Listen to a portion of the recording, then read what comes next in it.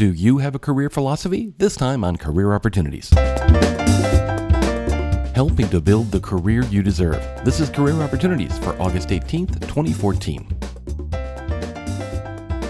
All of my Kindle ebooks are now on sale for 99 cents each.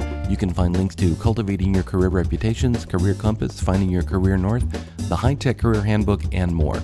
Again, you can find links to all of these on the website, douglasewelch.com. The sale runs until August 24th, 2014.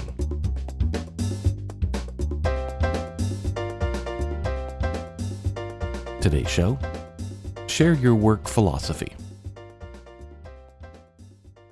As I've often said in past columns and speaking engagements, telling people what you do and how well you do it is of the utmost importance in any career today. Even so, we can all have difficulty in finding ways to share this message with those around us. You might wonder what you can and should be saying about your work and career. In an effort to move you forward in promoting your own work, here are a few example methods for sharing your work and gaining larger benefits from your skills and knowledge. First, while you may not realize it, each of us has our own unique personal philosophy about our work and career. We have lessons we've learned, skills we've developed, and stories to tell. You don't have to be some famous business writer with a best-selling book to start sharing your philosophy, though. Even those writers had to start somewhere. They had to learn a lot about business in order to get where they are today, developing their philosophy as they went. You should be doing that too. Start collecting the stories of your work and life that illustrate your beliefs and philosophy about work, business, personal interactions, teamwork, whatever draws your attention most. Make a point of writing down a note when you come across a particularly useful, intelligent, or life-changing thought. If you don't capture them as they happen, they'll quickly disappear. Then, more importantly, start sharing these thoughts with your family, friends, and co-workers. What is their response to your ideas? Was it useful to them too? What changes or new thoughts come to mind when you discuss your ideas with them? How can you grow a small idea into something larger? These small actions are the beginning of your overall life philosophy. I know philosophy might feel like an overly dramatic word for your ideas, but trust me, it isn't. Your ideas have power far beyond what you might believe at first. They can change both you and the world around you. Don't dismiss them out of hand. Think of your ideas as a philosophy, and you'll start to feel just how important they are. You'll also begin to internalize your own philosophy, reinforce what it means to you, and use it to grow in your own life and career. In this way, you become a living example of your philosophy, and your life becomes a story that you can share with others in hopes of improving their lives too. Next, start sharing your philosophy with a larger audience. You don't have to stand on a street corner proclaiming your philosophy, but you certainly want to be sharing it with your coworkers, managers, online via a blog, a discussion group, or a video series.